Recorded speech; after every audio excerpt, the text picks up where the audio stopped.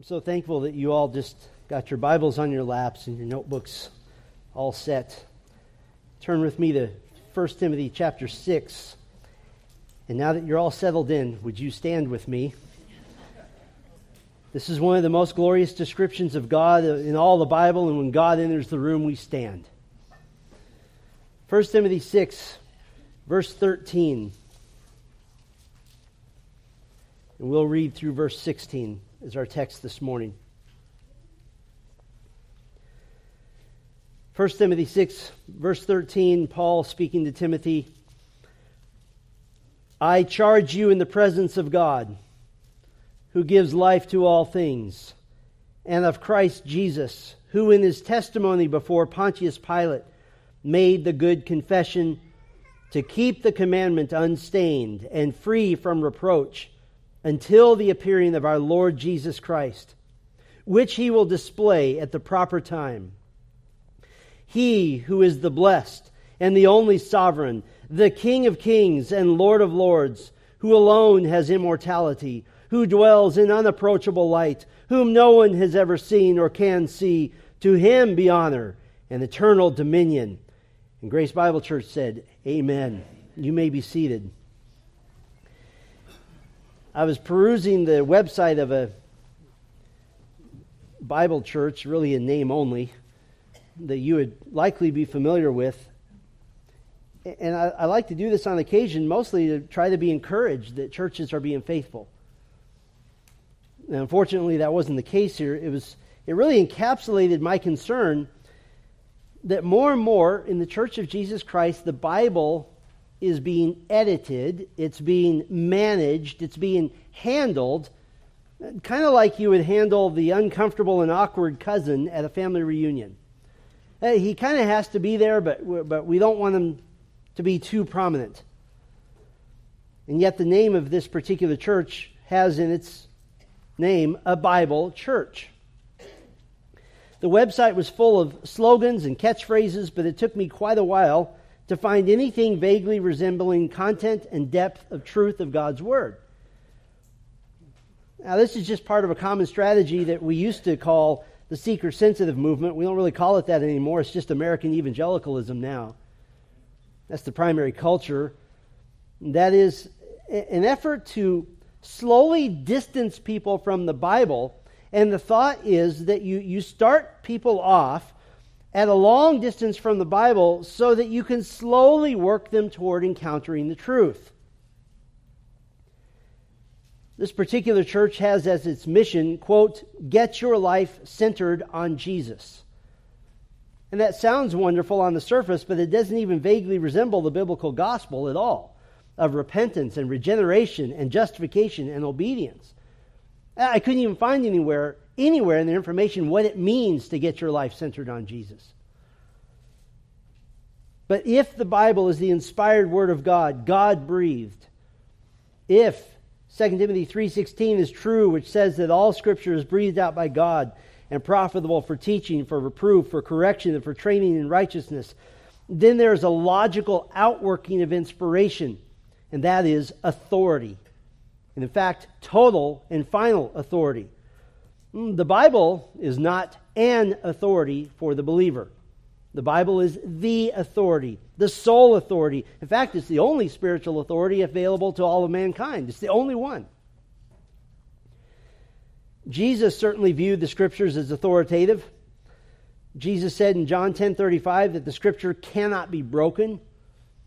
He said in Mark 11:17 that Scripture was his authority for cleansing the temple. In Matthew 15:3 and 4, he claimed Scripture as his authority for completely trashing the tradition of the Pharisees. In Matthew 22:29, he claimed Scripture as his authority for settling any and all doctrinal disputes. And how did Jesus resist Satan in the temptation in Matthew 4? He said, it is written, it is written, it is written. Jesus said in Luke 16:17, it is easier for heaven and earth to pass away than for one dot of the law to become void. The Scriptures are unbreakable. They come from God, and the Bible has the authority of God himself bestowed upon it. I think that's quite a contrast from what we might call the churchianity attempt to slowly ease people into the Word of God. Now, as we've been walking through our text here in 1 Timothy 4, 5, and 6, we've been doing a little series we're calling Well Done, Good and Faithful Church. We're trying to be spiritually prepared for our move to a new facility. I believe you can now count the Sundays on one hand, if I'm doing my math right. We've been listing the things that characterize a faithful church, priorities that the faithful church focuses upon. And so far, we've looked at striving for excellence, understanding the gospel, leading by example, focusing the leadership, sanctifying the individuals, helping the vulnerable, discipling the women, evaluating the leaders, honoring the name of God, guarding the flock, exhorting to contentment, fighting the good fight. And today, I'd like to talk about preaching the Word. Preaching the Word. And you might say, but this is a Bible church. We don't need to talk about preaching the Word. Well, I just gave you an example of a Bible church that doesn't talk about preaching the Word, and they've quit. They've stopped doing it. Unlike the aforementioned church, which seems to be trying to camouflage the Word of God, in our text that we read this morning, the Apostle Paul is doing the opposite. He's elevating the Word of God. He's focusing us on the Word of God to such a level that his charge to Timothy takes Timothy literally to the blinding center of the glory of God Himself. After having now exhorted Timothy to continue confronting and setting himself apart from the false teachers that had infiltrated the church at Ephesus where Timothy had been sent, teachers who did not rely upon the sole authority of the Scripture, now Paul symbolically summons Timothy to the very throne room of heaven to appear before God the Father and before God the Son. It is a daunting and an intimidating and an awe-inspiring scene. It's as if Paul says to Timothy, before I tell you what I'm about to tell you, you and I are going to stand together before God when you listen to this. And Paul focuses Timothy on the Word of God, the proclaimed Word of God. And as we've noted before, these admonitions here in 1 Timothy, they're not just for preachers. This is the church's commitment. It has to be the church's commitment. If church members were more committed to the preached Word of God, they would either confront the leadership of churches like the one I just mentioned, or they would and should empty those buildings. Because it's a fruitless endeavor. It's harmful. It's deceptive. The commitment to the preached Word of God in all its glory is not just the commitment of the preacher, it's the commitment of the church. The support of the preached Word, the listening to the preached Word, the application of the preached Word. And it is a team effort. And many of you are very gracious and kind, and you thank me. You say, thank you for preaching. But I have to thank you. If you weren't here, there'd be nobody to preach to. It's a team effort.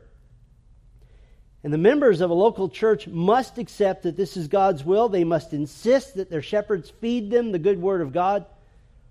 And then the members ought to obey the Word. What I'd like to do this morning is, based on our text, I'd like to kind of construct a theological paradigm, a theological statement about the proclaimed Word of God, and we'll add some phrases to this sentence as we go. And so we're going to build this together. Our theological paradigm, or our theological statement, begins with the simple phrase, the proclaimed Word of God is. The proclaimed Word of God is, and then the first little phrase we'll add to that, the proclaimed Word of God is the highest priority. It is the highest priority. And we'll keep adding to that sentence. The proclaimed Word of God is the highest priority. Paul tells Timothy, verse 13, I charge you, verse 14, to keep the commandment unstained and free from reproach. Everything in between is qualitative, and it qualifies this statement. So we'll start here with the basic skeletal sentence structure. I charge you to keep the commandment unstained and free from reproach. Now, someone might ask, what is this commandment? There's no reference to a specific commandment here. This is to be understood in the biggest sense of the entire revelation of all of the Word of God. And Timothy is charged to preach this Word, to keep it. Timothy is to emulate Paul. Paul told the Ephesian elders several years prior to this in Acts 20, verse 20, I did not shrink from declaring to you anything that was profitable, And in verse 27, I did not shrink from declaring to you the whole counsel of God. In other words, nothing was off limits. In the similar sounding charge to Timothy, the one you're probably more familiar with, in the second letter, Paul insists on this standard. He says in 2 Timothy 4, 1 and 2, I charge you in the presence of God and of Christ Jesus, who is to judge the living and the dead, and by his appearing in his kingdom, preach the word. Be ready in season and out of season. What does that mean? When it's popular and when it's not. Reprove, rebuke, and exhort with complete patience and teaching. Patience doesn't have to do with demeanor. It has to do with repetitiveness. Now, interestingly, here in our text, many focus on Timothy himself, that he is to be unstained, that he is to be free from reproach. And obviously, from other texts, we would agree with that. That Timothy needed to watch his own life. He needed to be a worthy and qualified leader. We've seen this earlier in 1 Timothy. But the text here is very clear. It doesn't say that Timothy is to keep himself unstained and free from reproach. He's to keep the Word of God unstained and free from reproach. What does this mean? It means protecting the Word of God. There is a repeated theme by Paul to Timothy of guarding the truth. In 1 Timothy 1:19, Paul tells Timothy to hold the faith. In 1 Timothy 4:6, put the words of faith and sound doctrine before the church in preaching in front of you. That's what the content is of what we preach. 1 Timothy 4:16, Paul tells Timothy to keep a close watch on the teaching, to be careful. And I can relate to this when I study each and every week, and all of our shepherds who teach weekly, there are little nuances in Scripture that we wrestle with, that we sweat bullets over. Because we're to watch the teaching. We don't just roll the dice and say, well, if it's even, I'll go with this view. If it's odd, I'll go with that one. 1 Timothy 6:20, we'll see in a week or so, guard the deposit of truth entrusted to you. 2 Timothy 1:14, guard the good deposit entrusted to you. In 2 Timothy 2:15, rightly handle the word of truth. Now, it's been asked, why does Timothy need any more motivation? That seems like it's all Paul's been doing. Why is Paul, at the very end of this book, hauling Timothy, as it were, before the very counsel of God himself, before God the Father, God the Son, to remind him that the proclaimed Word of God is the highest priority? Well, you have to recall Timothy's situation. He was a hired gun, so to speak, sent by Paul to confront opposition to the truth by false teachers in the church. Not an enviable job. There were bad elders, and he had to deal with the resulting sinfulness in the church. Because when you have bad leadership, you end up with disobedient members. Paul was making certain then that Timothy's resolve remained steadfast, especially since Timothy was fairly young and wasn't taken seriously at times. I think about this. Jesus sent a letter to the church at Sardis in Revelation 3. And you don't have to turn there, but just listen to the first part of this letter. It's daunting. Jesus says, and to the angel of the church in Sardis write, the words of him who has the 7 spirits of God and the 7 stars. I know your works. You have the reputation of being alive, but you are dead. Wake up and strengthen what remains and is about to die, for I have not found your works complete in the sight of my God. Remember then what you have received and heard. Keep it and repent. If you will not wake up, I will come like a thief, and you will not know at what hour I will come against you. This is with the church. What is the church at Sardis? The church at Sardis is the so-called successful American evangelical church. It's exactly that. The church that says, we'll tell you about Jesus, but we'll de-emphasize uncomfortable topics like sin and repentance. It's the church that says, we'll make sure our community knows what a hip and postmodern group of people we are, that youth is better. Now, we'll emphasize that it really takes human effort that you should rely upon. We'll name ourselves things like discovery or elevation to make certain that you get all the credit for the things you discover. We'll have the snazziest programs for children to make sure your little reprobates know that Jesus is not actually mad at them at all about their sin, and we'll be their best friends with no reference to sin or salvation. We'll fool them for 18 years into thinking that because they're here, they're okay. We'll make sure the music fits your latest taste and preferences, In fact, we'll try to make church more like going to a concert or a production because your entertainment value is important to us. We'll make certain our pastors wear only the latest in fashions, and we'll attempt to maintain a perpetually youthful look because that's what will transform your life. We'll pick and choose from some heretical charismatic theology just to make certain you know that the purpose of the Holy Spirit is to give you good feelings and a mystical experience, especially when the band plays louder and changes keys and starts jumping up and down on the stage, having facial expressions that resemble staring at the sun. That's going to change your life. But Jesus said they were dead. It was a show. It was a sham. We often emphasize in that text that Jesus is excoriating the church. But my exegesis of that passage leads me to an uncomfortable conclusion. Who is he speaking to first? The angel of the church in Sardis. This is speaking of the human leader, the pastor, the preacher. It's a Greek word that just means messenger and often is used of human beings. The preacher needed to preach and the people needed to listen because the church was in trouble. They needed to stop messing around with a look, stop messing around with a feel, stop messing around with a reputation, with trying to be impressive. And instead, they needed to open their Bibles and digest the Word of God and obey the Word of God and submit to the Word of God and relish the Word of God and marvel at the Word of God and tremble at the Word of God. And how about this? Weep at the Word of God. That's what they needed to do. Why? Because the proclaimed Word of God is the highest priority. We'll keep building our statement, our paradigm. The proclaimed Word of God is the highest priority, and we'll add this phrase to it, in front of the highest witnesses. In front of the highest witnesses. The proclaimed Word of God is the highest priority in front of the highest witnesses. In Paul's words here, Timothy finds himself face to face with God the Father and God the Son.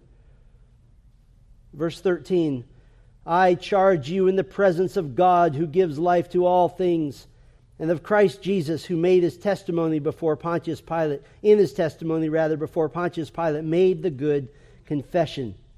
There's two witnesses here. The first witness, the life-giving God the Father. The life-giving God the Father, we see this in the presence of God who gives life to all things. How is it that God gives life to all things? There's several ways. God is the source of all life, first of all. Ecclesiastes 12 verse 1 tells you, remember your Creator. He's your Creator. He's the source of all life. God is the sustainer of all life.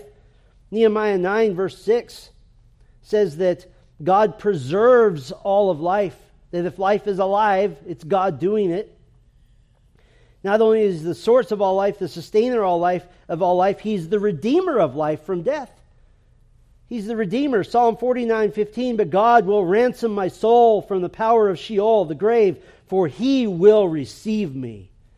Only God can do that. Paul is telling Timothy, before God, the Creator, the Sustainer, the Redeemer of life, what's he saying? Timothy, God will protect you until his purposes for you are done. So be courageous, stand up, do the right thing, preach the word. Don't worry about what anybody thinks. Just do it. Timothy was to have courage to stand alone if necessary. There's a second witness we'll call the confessing God the Son. The confessing God the Son, and of Christ Jesus, who in his testimony before Pontius Pilate made the good confession. What is the good confession? The most likely candidate is the statement that Jesus made to Pontius Pilate as recorded in John 18. You don't have to turn there. I'll just read it to you. And this is a stunning statement during this trial. Jesus said in John 18:36, my kingdom is not of this world. If my kingdom were of this world, my servants would have been fighting that I might not be delivered over to the Jews. But my kingdom is not from the world. Then Pilate said to him, so you are a king? Jesus answered, you say I am a king. For this purpose I was born, and for this purpose I have come into the world, to bear witness to the truth. Everyone who is of the truth listens to my voice. Now, why is that the good confession? Because that is a confession that would cost Jesus his life. He never wavered in the face of death, and he committed himself fully to his Father. And so Paul gives Timothy this charge in front of the grand and glorious witnesses of God the Father, who is the giver and sustainer and redeemer of life, and before Jesus Christ, who never wavered in the face of death and made the good confession. He taught what was true, despite the consequences. Now, why are these witnesses important? These are heavenly witnesses. These are divine witnesses. When a leader in an entire church goes off track, what's actually happening? It's when the witnesses they're trying to please are no longer divine witnesses, but people. Now they're off track. Both here and in Paul's charge to Timothy in 2 Timothy 4 to preach the word, the witnesses before whom the charge is made is God the Father and God the Son. Paul doesn't tell Timothy. He does not say, I charge you in the presence of shallow, unsaved people, disinterested in the gospel, modify the word.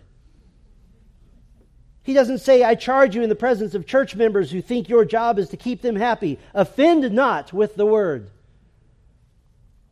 He doesn't say, I charge you in the presence of cultural Christians who have no attention span whatsoever for truth. Entertain them with the word. He doesn't say, I charge you in the presence of professing believers who love the culture more than me. Wrap the word. No, he says, I charge you in the presence of God and of Christ Jesus, preach the word. And if I could add the Steve Swartz footnote, and let the chips fall. Whatever happens, happens. But the preacher isn't the only one who gets the charge. The church gets a charge as well. James 1, 19 through 22, I would say in the top 10 list of New Testament passages taken out of context, says this.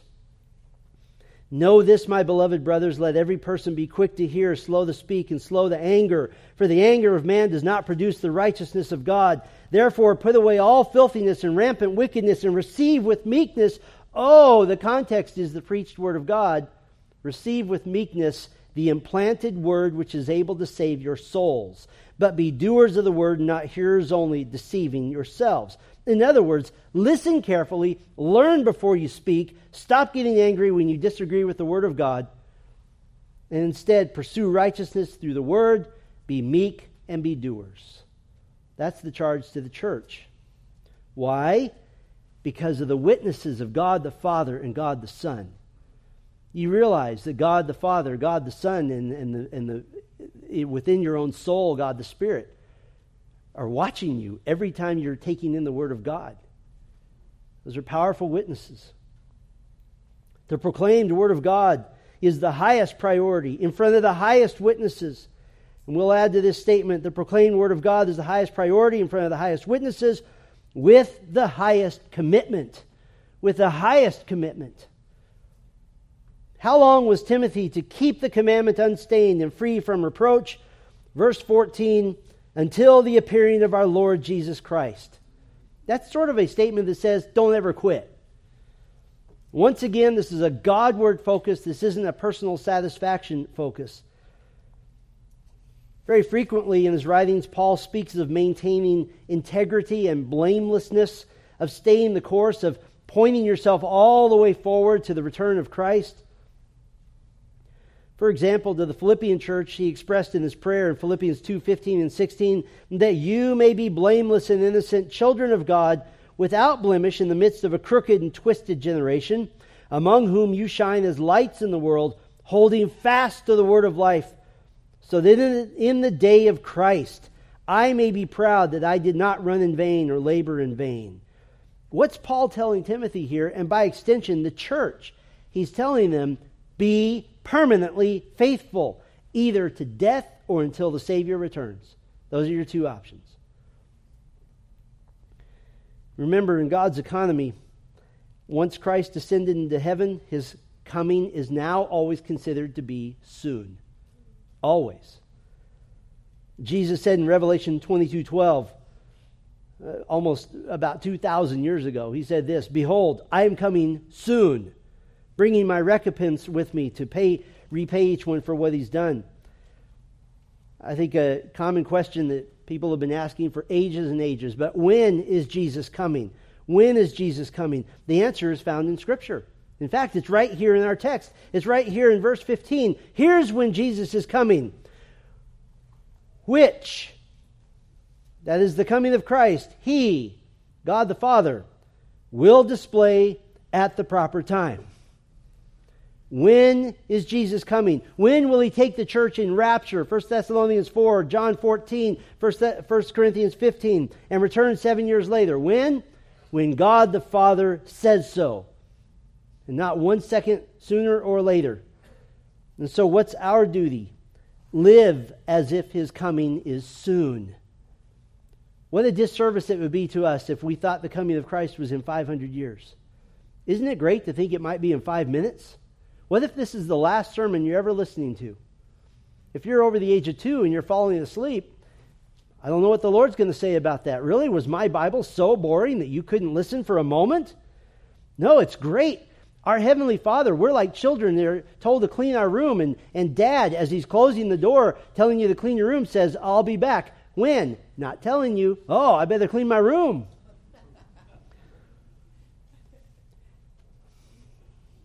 I think it pains us to think about how many Christians will lose reward in heaven because they didn't take God's admonition to take the life of the church, the faithfulness of the church, the gospel, the word-centered nature of the church seriously. And just to illustrate this, there are some good reasons to leave a church. Unfaithful leadership that has strayed from orthodoxy, from sound doctrine, you have to go. Immoral leadership that won't confront sin among itself, you have to go. When the church loses its focus on Christ, the Word, and the gospel and becomes political or woke or obsessed with social justice, you have to go. But statistically, you know what the top reasons are that people leave a church? Number 1, others in the church annoy them. Number 2, they don't get their way.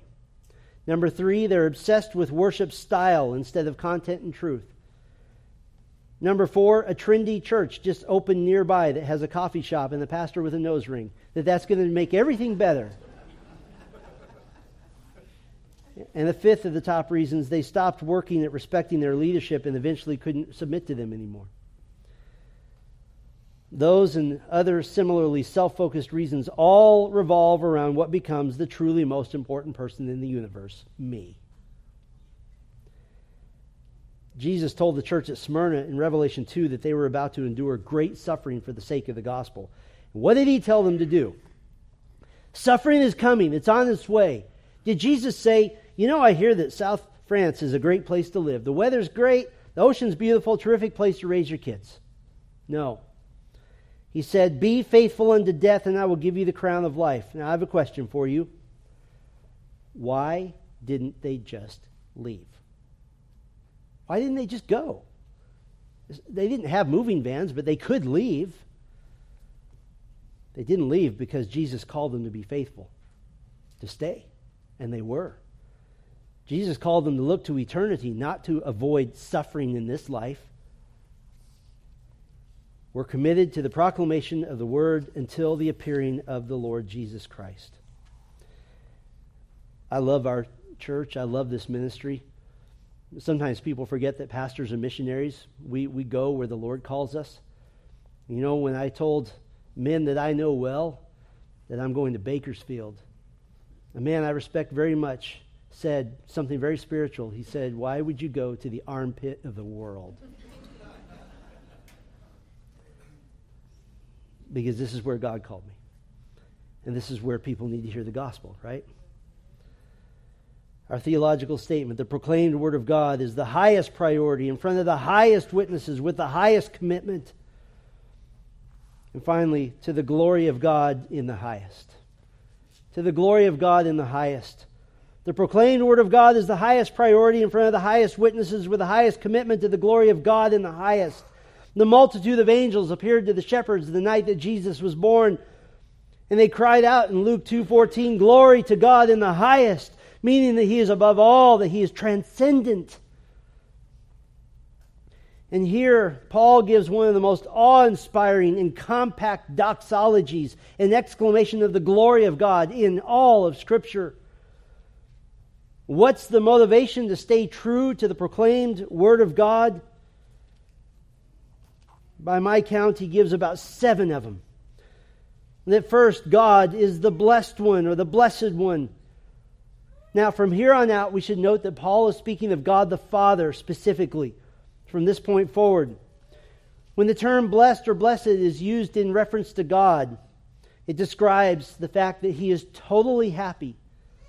There's a lack of any frustration of any kind. God has no anxiety. God has never been anxious. God has never been worried. God has never been nervous. He's always content in Himself. He's always perfectly satisfied in Himself. He's at perfect peace. He's totally fulfilled in a constant state of ecstatic joy. Now, it's true that some things are pleasing to God and other things are not pleasing to God, but no circumstance can alter His perfect peace. He's above it. He's transcendent. Since He controls everything and knows the planned outcome of everything, everything that happens is within His will and gives Him unending delight. He is blessed.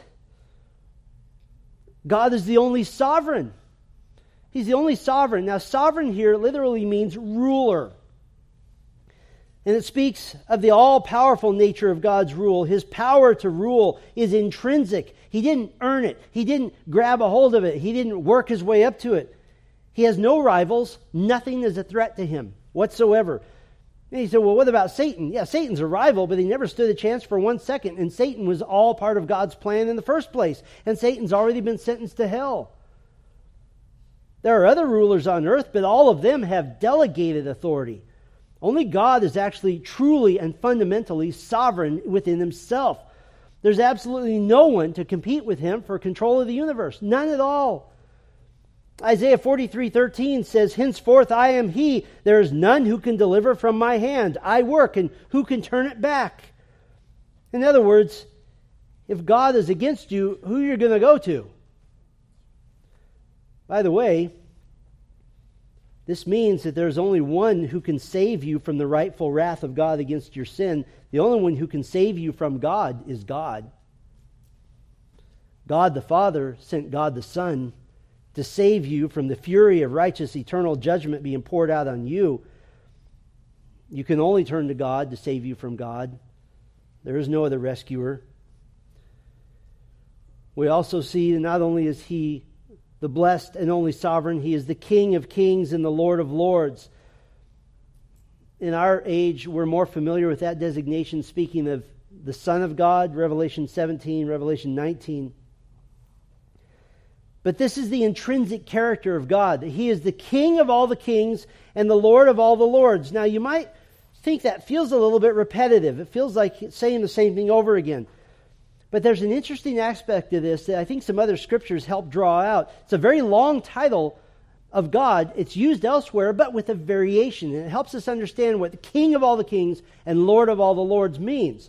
In Deuteronomy 10:17, for example, for Yahweh your God is God of gods and Lord of lords, the great, mighty, and the awesome God. In Daniel 2:47, the king answered and said to Daniel, truly your God is God of gods and Lord of kings. What does this tell us? Well, the spirit realm has abiding in it fallen angels who are mighty and powerful. Romans 8:38 calls them rulers. Daniel 10 refers to the prince of Persia, a demon ruler who's behind the wicked pagan kings.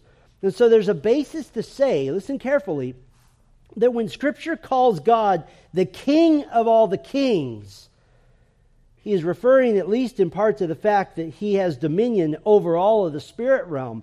And when He is the Lord of all the lords, He has dominion over the realm of humanity. That over every being, God is King and Lord over all of them. We see also that God alone has immortality. God alone has immortality. This is a very specific word that speaks of the deathlessness of God. He is deathless. That God cannot be annihilated. He can't be made to go out of existence. It speaks of His self-existence. Just to give you a comparison, we exist because of God. God exists because He is God. Big difference. Psalm 36:9, the psalmist says, "For with you is the fountain of life." That life emanates from Him. Life flows from God. He doesn't just give life. He doesn't just experience life. He is life.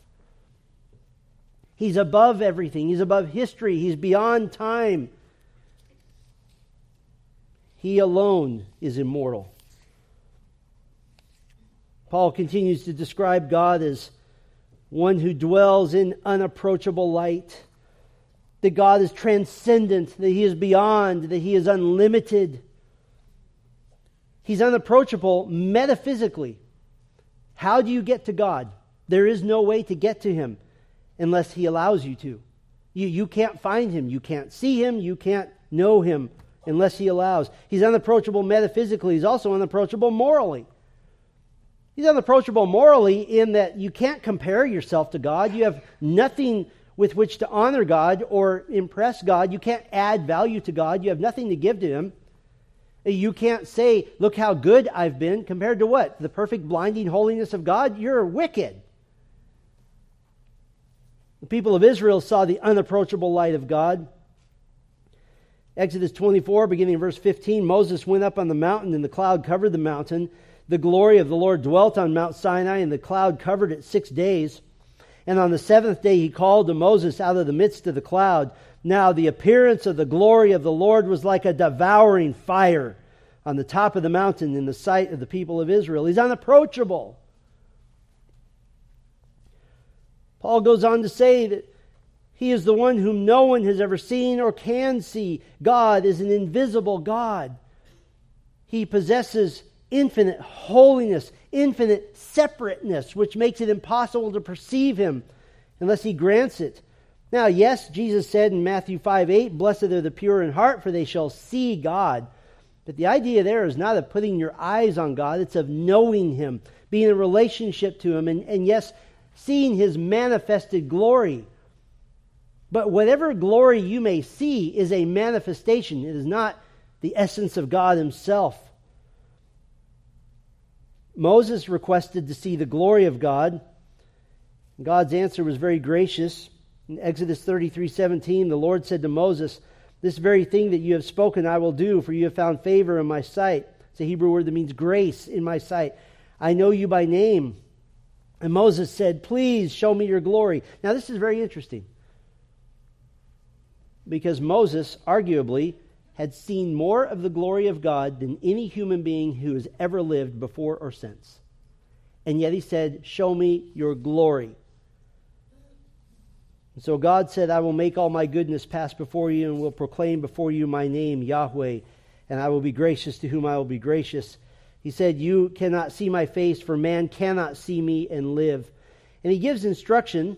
He said to Moses, "There's a place in the rock where you can stand, a little cleft in the rock, and I'll cover you until I've passed by." And how did God manifest His glory? Why is it that Moses, who had seen the manifestation of the glory of God more than any human being who's ever lived, why would he say, "Please show me your glory"? Well, what God did answers that question. How did God manifest His glory in the most ultimate sense? You ready for this? With words. With words, with knowledge, with truth. Exodus 34, beginning in verse 6, "The Lord passed before him and proclaimed, 'Yahweh, Yahweh, a God merciful and gracious, slow to anger, and abounding in steadfast love and faithfulness, keeping steadfast love for thousands, forgiving iniquity and transgression and sin, but who will by no means clear the guilty, visiting the iniquity of the fathers on the children and the children's children to the third and the fourth generation.'" Do you realize that's a title? That's a long title. And what happened with Moses? He quickly bowed his head toward the earth and worshipped. He saw the glory of God in the Word of God. Why do we proclaim the Word of God? Why is that the highest priority? Because it is that which manifests His glory. And Paul finishes up with, "To Him be honor and eternal dominion." To him be honor and eternal dominion. This functions almost like the then part of an if-then statement. That if God is the blessed and only sovereign, the King of kings and Lord of lords, who alone has immortality, who dwells in unapproachable light, whom no one has ever seen or can see, then to him belongs honor and dominion.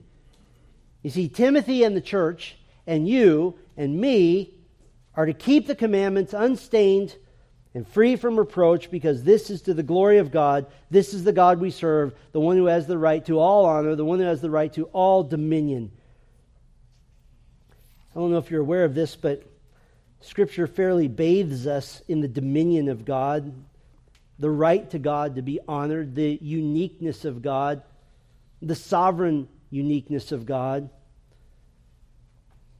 We might think about Deuteronomy 4:35. To you it was shown that you might know that the Lord is God. There is no other besides him. 5 verses later in verse 39, know therefore today and lay it to your heart that the Lord is God in heaven above and the earth beneath. There is no other. Deuteronomy 32:39, see now that I, even I, am he. There is no God beside me. I kill and I make alive. I wound and I heal. And there is none that can deliver out of my hand. We could think about 1 Samuel 2:2. There is none holy like Yahweh. There is none besides you. There is no rock like our God.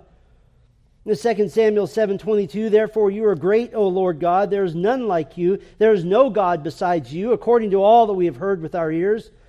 In 2 Samuel 22:32, for who is God but the Lord, and who is a rock except our God? The stunning statement in 1 Kings 8:23, O Lord God of Israel, there is no God like you in heaven above or on earth beneath, keeping covenant and showing steadfast love to your servants who walk before you with all their heart. In 1 Kings 8:60, that all the peoples of the earth may know that Yahweh is God, there is no other.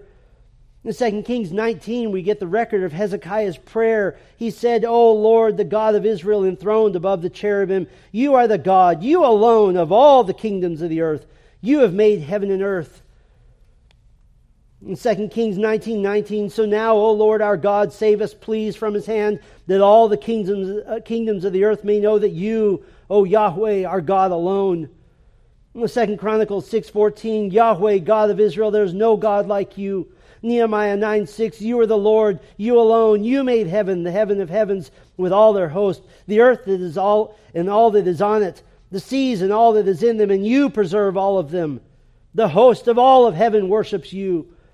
Psalm 18:31, for who is God but the Lord? Who is a rock except our God? Psalm 86:10, for you are great and do wondrous things. You alone are God. Isaiah 37:16, you are the God, you alone of all the kingdoms of the earth. Isaiah 37:20, you alone are the Lord. Isaiah 43:10, no God before me was formed, neither shall there be any after me. Isaiah 44:6, I am the first and the last. Besides me there is no God. Isaiah 44:8, fear not, nor be afraid, for I have not told you of old and declared it, and you are my witnesses. Is there a God besides me? There is no rock. I don't know of any. Isaiah 45:5, I am the Lord. There is no other besides me. There is no God.